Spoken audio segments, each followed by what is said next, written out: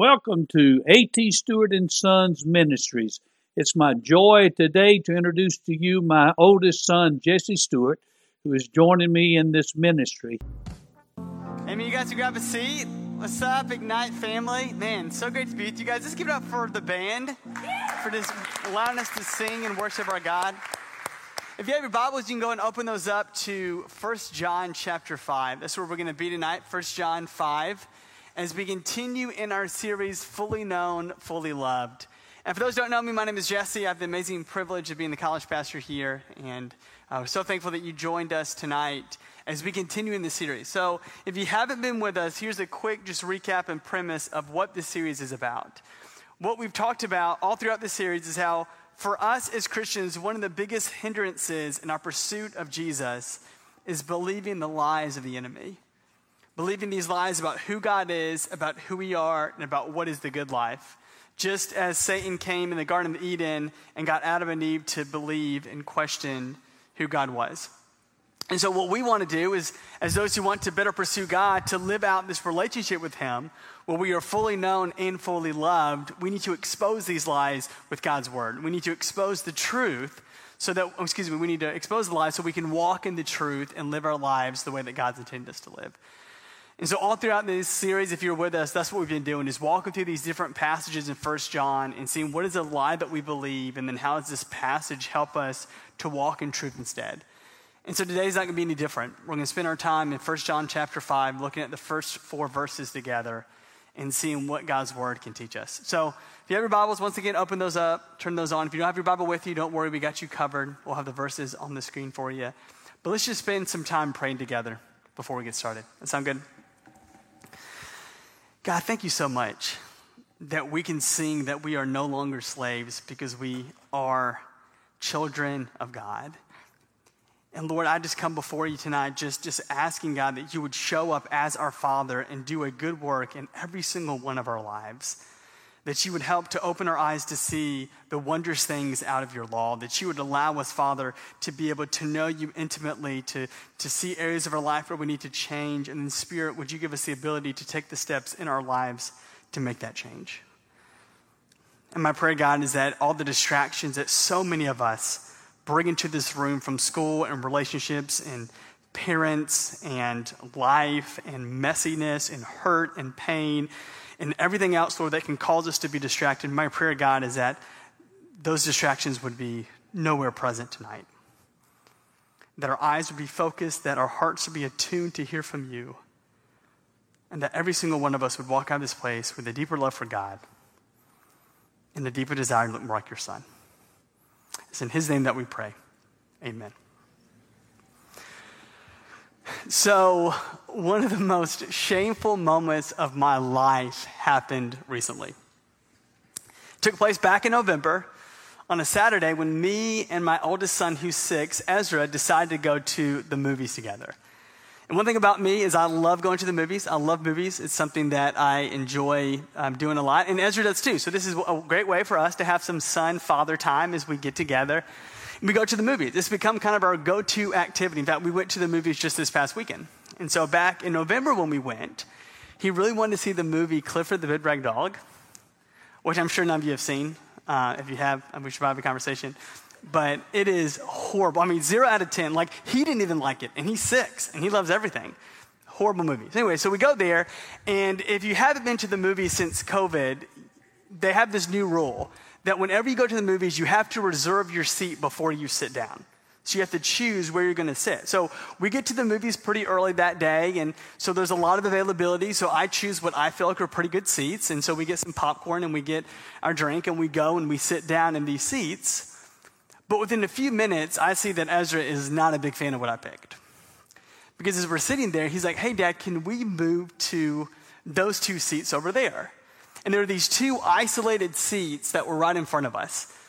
And the reason that they were isolated is because they were in the handicap section. So you had 1 seat, 2 seats, but there was space on both sides. And so Ezra thought, that'd be cool for us to sit there. Now, as a good moviegoer, what I should have said was, you know what, son, actually, these are the seats that we chose. So this is where we're going to sit because this is where we said we would sit. But instead, I'm like, sure, boy, why not? So we just go and we sit over there because in my mindset, There's not a lot of people in the movies yet. So what's the worst that can happen? So we go and we sit in these seats. And as we're sitting there, all of a sudden, all these people just start like showing up to this movie theater. And it starts getting like more and more crowded. So I'm getting a little anxious that maybe we're sitting in somebody else's seat. And so I do what any paranoid person does. I go to Fandango to see where the empty seats are that are still left in this theater. And so I see that the seats that we're in are still open. No one has reserved them yet. So I feel okay, put my phone away, and we keep kind of watching the pre-previews, whatever you call those. And so as the previews start, more and more people are still coming into this theater. And so I'm starting to get a little bit anxious, but I might continue just to sit there, just again, hoping that this is going to be okay. So as the previews are starting, at this point, the movie maybe have even started. And as we're sitting there, I look over towards the entrance, and I see this mom walk in with her son. He's about Ezra's age, maybe a couple years older. And I see that he has a disability. And in that moment, it was one of those times where you just know. Like you just get like this intuition. I knew that in that moment, I was sitting in these people's seats. Like I just knew it. Like it just was like instantly, I was like, oh man, I know what I'm doing. And so again, I pull out my phone to check the seat reservations. And this time I see that the 2 seats that we're in have been reserved. So that, with the fact that the mom ends up going over and sitting in one of the seats that we're supposed to be in, just confirms that we had stolen this mom and her boy seats. And in that moment, I was filled with so much shame and so much regret. Now, I'm going to be straight with you guys. The thoughts that entered my mind as I was battling to try to salvage this moment, I'm not proud of. I'm not proud of this. In fact, I have debated all week if I should even tell y'all what I thought. But I believe this is a safe place, right? I believe that this is a safe place and that you guys are going to show me grace when I tell you how bad of a person I am.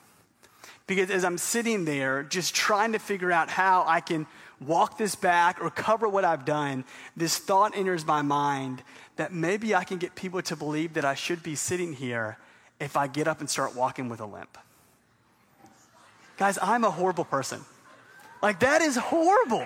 I am a horrible human being. Let's just all, judgmental, it's fine. It's good shame. Just bring it coming, right? Exactly. You can boo me. You can boo me. But seriously, that's what I thought. Man, and I was like, and so praise God that the Holy Spirit slapped some sense into me in that moment. Praise God. Because so he walked me back from that ledge, and I did not do that. But I also knew I couldn't stay in these seats. I couldn't feel good watching this movie sitting in these seats. So I tell Ezra, I'm like, hey boy, we got to go. So I move him a couple rows in another spot, and we sit down and we watch the rest of this awful movie from those seats. But, looking back, I know why at first I did what I did. Because in that moment, it didn't seem like a big deal to me. Like sitting in the seats that we had reserved were pointless or at the very least unimportant. Like it didn't matter if we just got up and went somewhere else. But see, what I failed to do in that moment was to realize that the seat reserving rule wasn't just for me, it was also for other people. And so on that afternoon, instead of just only thinking about myself, I should have thought about other people too. I should have chosen to leave those seats open. I should have chosen to love others by my actions. And see, where we're going to start off in 1 John chapter 5 is bringing up back this theme that we've already been talking about, the importance of loving one another. Because if you're with us 2 weeks ago, that's where we left our time with this idea and this understanding back in chapter 3 that as God's people, we're called to love each other. That we're called to live in this relationship where we're loving other people and we're willing to inconvenience ourselves for them. And so what's interesting is that even though John writes this paragraphs later, it's almost like he's picking up exactly where we left off a few weeks ago, talking about how as believers, as those who belong to the kingdom, we need to think about other people and we need to love them well.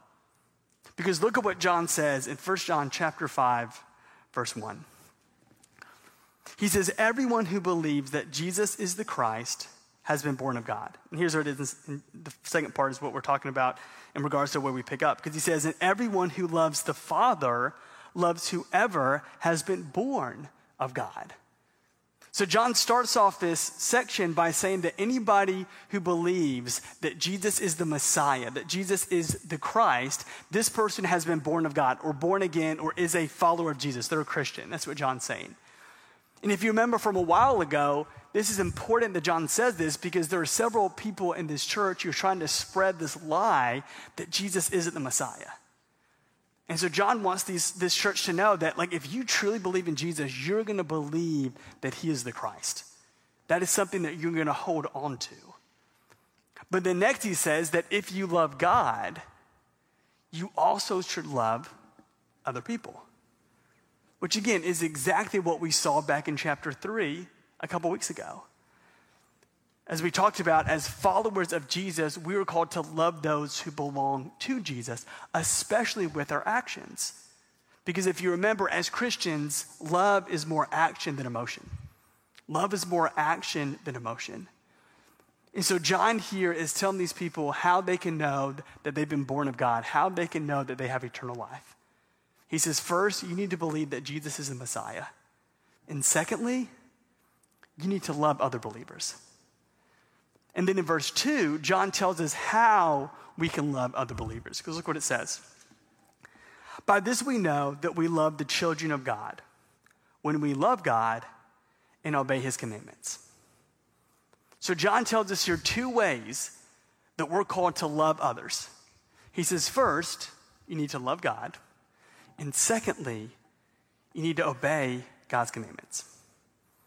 Which is great, like we get that, like we understand the importance of doing that, but let's be real, this is kind of confusing. Because John is talking about loving other people. So the action should be focused on people, but instead these two actions are focused on God. But if we understand what loving God and obeying his commandments calls us to do, then this makes a lot more sense in the context of loving one another. Because if you truly love God the way the Bible talks about, with all your heart, your soul, and your mind, and your strength, what naturally comes from that is your love isn't just going to stop there. It's going to overflow into other people that you know. When you truly walk in this relationship with God where you're loving him the right way, then you're going to see other people and you're going to treat them as being more important than you. You're going to choose to put their interest above your own interest because what's going to happen? You are going to start loving others the same way that God has chosen to love you. You're going to love others in a way that reflects Jesus. And so when we love God, naturally, we also are going to love other people. You see, when it comes to the commandments of God, if you think about it, a lot of the commandments of God are set up to not just benefit us, but also to benefit other people. Just like reserving seats at a movie theater. Because when I don't lie and I don't steal and I don't kill and I don't covet, then everybody who knows me wins, right? Everybody is benefiting from that. And so this is what John is telling us. John is saying that if you love God and if you keep his commandments, then naturally you will love other people by your actions. You will naturally love them the way that God has called you to do that. But here's what's interesting. As John has been talking for the first two verses about loving other people, in verse 3, he kind of takes a shift. And he still talks about love, but this time he talks about the love of God. Because look what it says in verse 3. He says, for this is the love of God, that we keep his commandments, and his commandments are not burdensome. So this is really important here, what John says. Because he says when it comes to loving God and it comes to keeping his commandments, this is how we demonstrate the love of God in our lives. And so there's two things here that John is kind of bringing together. What he's saying is if you want to love other people and if you want to show that you love God, you do the same thing. You obey or you keep his commandments. You choose to follow him. You choose to listen to him. You choose to base your life on what his word says. And so once again, we see even loving God is an action when it comes to how we live our lives on a daily basis. So for John, this is what this means. It means obedience and love are roommates. Obedience and love complement one another. And so when we live our lives in a way that we love God, it should be seen in our actions. It should be seen in what we do. And then John continues to tell us that we should be eager and willing to do this because God's commands aren't burdensome. They're not heavy. They're not difficult for us to live out. And here's where I want to press pause. Because everything that we talked about so far, I think you guys would agree with, right? Once we kind of understand what John's talking about, we would agree, yep, John, that's right. I get that. I understand that. Until we get to the second part of this verse. Because if we're honest, we do see God's commands as burdensome. At least deep down, right? To us, the commandments of God are heavy. We know that they're set up to protect us, and we understand that we should believe that and we should live our lives in light of that, but in reality, so much of our lives, we see God's commandments as restricting, as keeping us from being able to live our lives the way that we want to. And so, yeah, we get loving God. We understand that part. Like, that makes sense to us. We want that. We desire that. But when it comes to obeying God, man, that is so much more difficult. And here's why. Because when it comes to a lot of the commands that we see and God asks us to do, if we're like real with ourselves, we really see a lot of them as pointless or at the very least unimportant. And when we get some of them are a big deal. Like we get like, do not murder. Yes, we get that, God. Like that makes sense. We've seen enough crime shows. We watched enough Netflix documentaries. Like we get that. We know that's a big deal. But how about do not complain? Or do not bear false witness. Or do not think lustful thoughts about somebody else. Like we kind of get that, like in a way, like that kind of makes sense to us, but not really that deep. It's not really that deep inside of us, because if it was, then we would stop doing them. But oftentimes, not only do we do it, but we don't even feel bad about it. Because if we're honest, we don't really see it as being that big of a deal.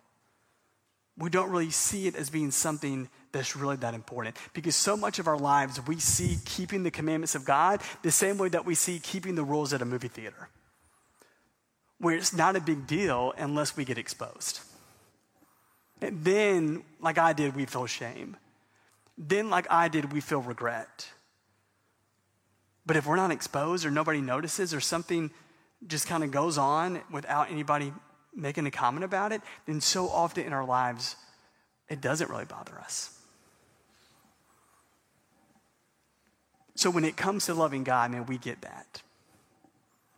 When it comes to obeying him, that's a different conversation. Because this is how all this connects to this idea of obeying God. Is what this shows us is that we see obedience as an obligation, don't we? See, unlike John, we don't look at obedience and love as roommates, but rivals. We don't see obedience and love as complementing one another, but as competing against one another, right? So we get the idea that we can love God and pursue him, but we don't really see how that oftentimes connects in what we do for him. We want to separate the two. Because even for us in our lives, when we find ourselves following after God and doing the things that we want him to do, we don't enjoy it. We just do it because he knows he wants us to. We do it because we think that we have to. And see, for so many of us in this room, this is why you struggle in your relationship with God. Because you want to pursue his presence. You want to be intimate with him. You want to enjoy the fact that you're a God, that he's a God that loves you and he died for you, and you should. But when it comes to obeying him, when it comes to listening to him, when it comes to living your life in a way that reflects his word, man, you struggle with that because you see the commands of God as being burdensome. Because to you, either it's legalistic or it's unrealistic or it's unimportant. You don't see how it connects to you loving God. And to you, it's heavy. You don't see God's commands as something that gives you life. You think it holds you back from life, from the good life that God is calling you to live. And so you walk into this place loving God and wanting to pursue him, but oftentimes you struggle to follow his words. And I want you to know, if that's you tonight, this is a safe place to confess that. This is a safe place to admit, yeah, I don't see God's word. I don't see his commands as something that are good or enjoyable or fun. Instead, I see them as being very heavy and very burdensome. And I'm walking around tired and upset with myself because I don't find joy in my relationship with Jesus. And that's you here tonight. You're in a safe place. Because this is where so often the times we do find ourselves. Man, we get loving Jesus, but when it comes to following him, that's hard. That's difficult. And there's a reason that following Jesus is so hard in our lives. It's because we often find ourselves believing once again a lie from the enemy. This lie that he was speaking back in the Garden of Eden thousands and thousands and thousands of years ago. Because there's this belief that following Jesus is more frustrating than fun.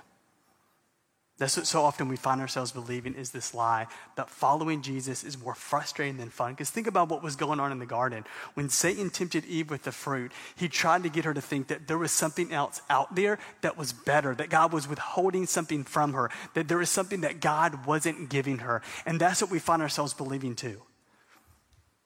Whether it's fruit from a forbidden tree or a relationship that we have with somebody that we just want more out of, or it's some night with our friends that we feel could be fun but we can't do it, whatever it might be, there are things happening in our lives that we feel like are restricting us from experiencing the joy and the goodness and the good life that we feel like that we want. And it's because we see God's commands as burdensome. Because we don't find joy in them. So when we do them out of obligation. When we do them, we don't enjoy them. Because we think following Jesus is more frustrating than fun. And see, if that's you tonight, there's good news. There's good news for you. Because as we continue to read, John helps to show us that we can live our lives in a way where we follow God's commands and we love him through that and we enjoy it and it benefits us and we love it, just like we love God.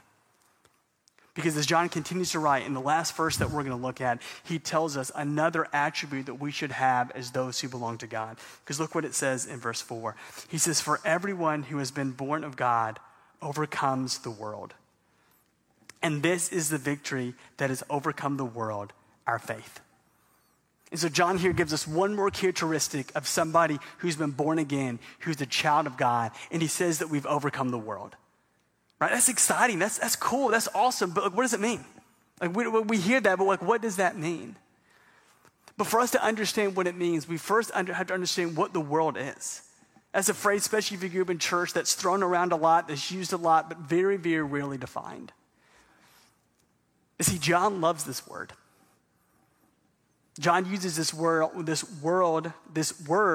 there we go, more than half of the time in the New Testament's from John.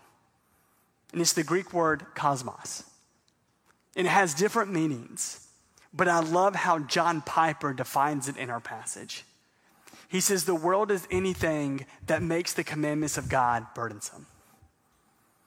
The world is anything in your life that makes the commandments of God burdensome, that makes them heavy, that makes them unappealing, that makes them something that you don't want anything a part of. That is the world in your life. And so what that means is it can look different for all of us. It could be, for you, this expectation of intimacy in our culture that we feel like that we need to have in our dating relationships, that causes us to think that the command of God to flee sexual immorality is just restricting and is keeping us from having the closeness that we really want with somebody else. Or for you, what this might look like is this pressure from our peers that are just trying to get us to escape the stress of school and life.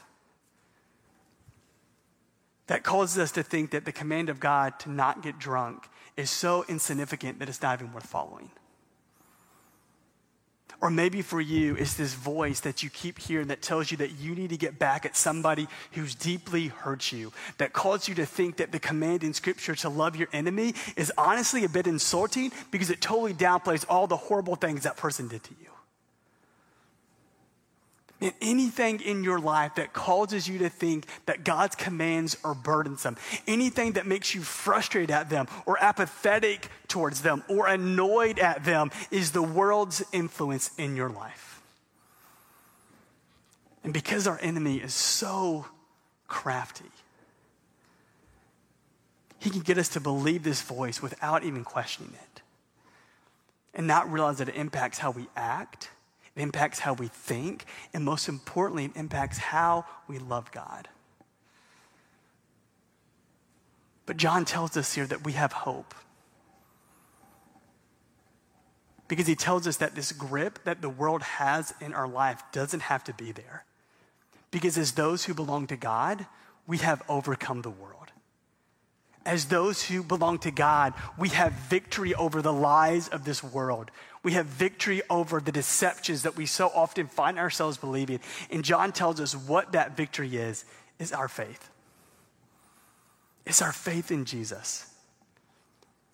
And see, here's why I think our faith is so important when it comes to overcoming the world.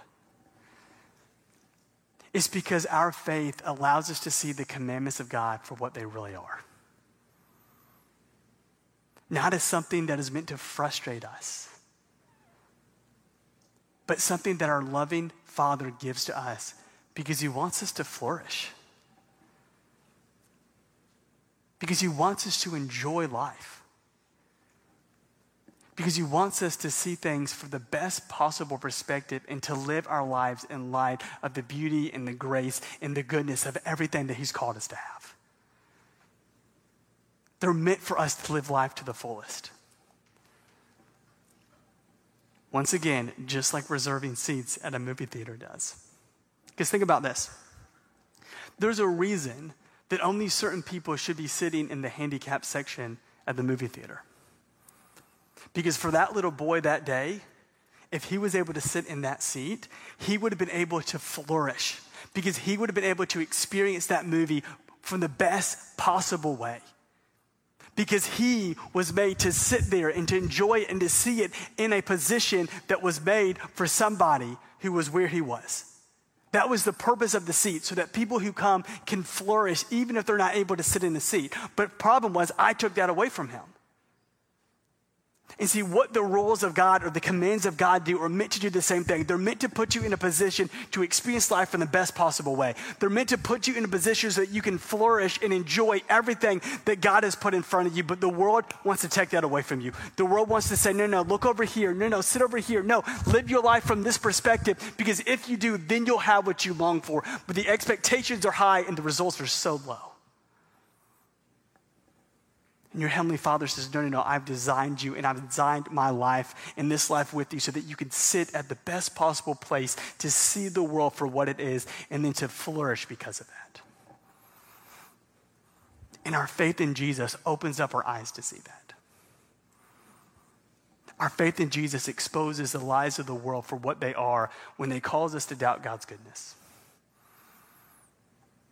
And our faith in Jesus reminds us that our Heavenly Father wants us to flourish.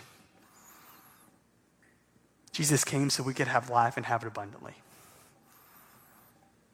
Jesus wants you to walk in freedom. He wants you to walk in victory. He wants you to walk with a life that doesn't have burdens. And he tells us this in Matthew 11. Because look what he says, and easily John could have been thinking about this moment with Jesus as he was writing these words to this church. Because look what Jesus says in Matthew chapter 11, verse 28 through 30. He says, "Come to me, all who labor and are heavy laden, and I will give you rest. Take my yoke upon you and learn from me, for I am gentle and lowly in heart, and you will find rest for your souls." Why? Why is this true? "For my yoke is easy and my burden is light." contrary to what the world wants us to believe, following Jesus isn't burdensome. It's not joy-killing. Instead, it's supposed to give us rest. It's not frustrating, it's freeing. And the reason that Jesus' yoke is easy and the reason that his burden is light is because he did everything possible so that it could be. See, so often when we think about obeying God's commands, what we envision in our mind is that we need to be people who obey God's law perfectly. Or we need to be people who follow God faithfully all the time. That we don't need to ever do anything wrong, because if we do, then we'll end up on God's bad side. And so we feel like every time we're living our lives in light of God's commandments, we have to do it right and do it perfect and always, always, always do it to a way that is righteous, right, or perfect. And so what happens is we find ourselves living this faith that is exhausting. If we always have to do something right all the time, and if we don't, God no longer likes us, that is a burden. That is exhausting. That will wear you out. But the beauty of the cross and the beauty of the easy yoke and the beauty of the light burden that Jesus offers is that he obeyed God perfectly. So that pressure isn't on you anymore. Jesus was always faithful to his Father. So when you're not, you don't have to live in shame. Instead, you can confess, repent, and be forgiven. And the reason that our faith can overcome the world is because Jesus has already overcome the grave. And because he did that, now you can obey God, not out of fear, but out of love. Man, huge difference. Huge difference, because so many of us who felt the commandments of God are burdensome is because we obey God out of fear. Because we're afraid if we don't listen to God, then something bad is going to happen to us, or he'll take something good away from us. So we're constantly living in this tension of feeling like we have to do everything right, because if we don't, then we're going to have stuff taken away, or God's going to stick out his hand and say, no, you can't have that. But man, that's not what the gospel says. What the gospel tells us is that Jesus obeyed God perfectly, so now we can obey God freely. And as we sung about, because we're children of God, we are no longer slaves to fear. We don't have to fear rejection. We don't have to fear condemnation. We don't have to fear that if we mess up, God is going to love us less, because you are already fully known and fully loved by your Father. And so what that means for you is that you can now live your life obeying God, not as an obligation, but as this amazing opportunity to experience life from the perspective that God is calling you to live, to experience life in a way that you will flourish and have joy and experience the goodness of the love of God as you obey him and you keep his commandments. And that's the beauty of the cross.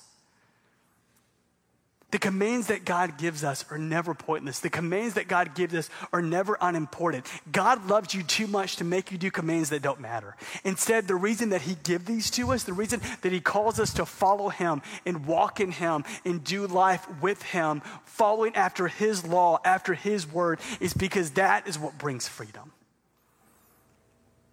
And God's word brings freedom from lies.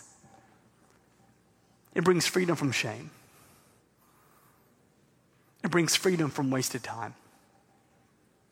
It brings freedom from false hope. It brings freedom from a world that will promise a lot and give little. It gives us freedom from looking back decades from now and think that we wasted it or we blew it. It gives us freedom to live a life in our relationship with God where we can be fully known and fully loved. And by faith, we believe that. And by faith, we walk in that. And by faith in Jesus, we've overcome this world so that we can choose to see our God and his commandments for what they really are. Because this is what this passage helps us to see and helps us to realize. Is that contrary to the lie that tells us that following Jesus is more frustrating than fun, what we see in God's word is that true faith brings freedom, not frustration. That true faith brings freedom and not frustration. Ben, you guys can come on up. And I'm going to end you guys with this challenge tonight. The challenge is to look at your life and ask yourself, what commandments of God do I see as burdensome? What are the things that God is asking you to do that honestly you just don't enjoy doing? Because they seem so much more like an obligation than an opportunity. Maybe it's some of the stuff that we talked about. Maybe it's something else. Maybe for you it's praying. You're like, man, I just don't get it. I just don't want to do it. I'm not good at it. I don't like praying. And so the thought of doing it just makes you not want to do it. Maybe for you it's spending time in his word. Maybe for you it's something else that God is just showing you in your heart right now, that when you think about following God, it causes you not to want to do it because you just see it as heavy. And then from there, my challenge for you is then to ask the Holy Spirit to allow you to believe the truth as opposed to the lie. The truth that God is for you. His freedom is good. His flourishing is what he has called us to and wants us to experience in our lives. This flourishing where we grow in our love and our relationship with him. So what is it tonight that's causing you to think that God's commands are burdensome? And go before the Lord on that. Ask him to change your heart. Ask him to show you what it means to live a life that pursues him and loves him the way that he's called you to. Where you have freedom instead of frustration. Let's pray. God, thank you for tonight. Thank you for your word. Thank you for just this reminder that your commandments are not burdensome. I mean, God, so much in our lives, we see them that way. We don't want to do them. We don't want to follow them because we don't find joy in them, because we don't see the goodness of them, or we see them as being pointless, Father. And so help us just to remember the reason that we follow your commands aren't to stay on your good side. It's because you are good and you are already on our side. And you want us to experience life in the best possible way. A life where we have hope in the midst of our trials, a life where we have joy in the midst of our suffering, and a life where we have your presence even in the worst moments of our lives. So may we walk in that, Lord. May you give us freedom to live it. And may we remember that our faith allows us to have victory over this world because of the cross. And we pray all this in the great name of Jesus.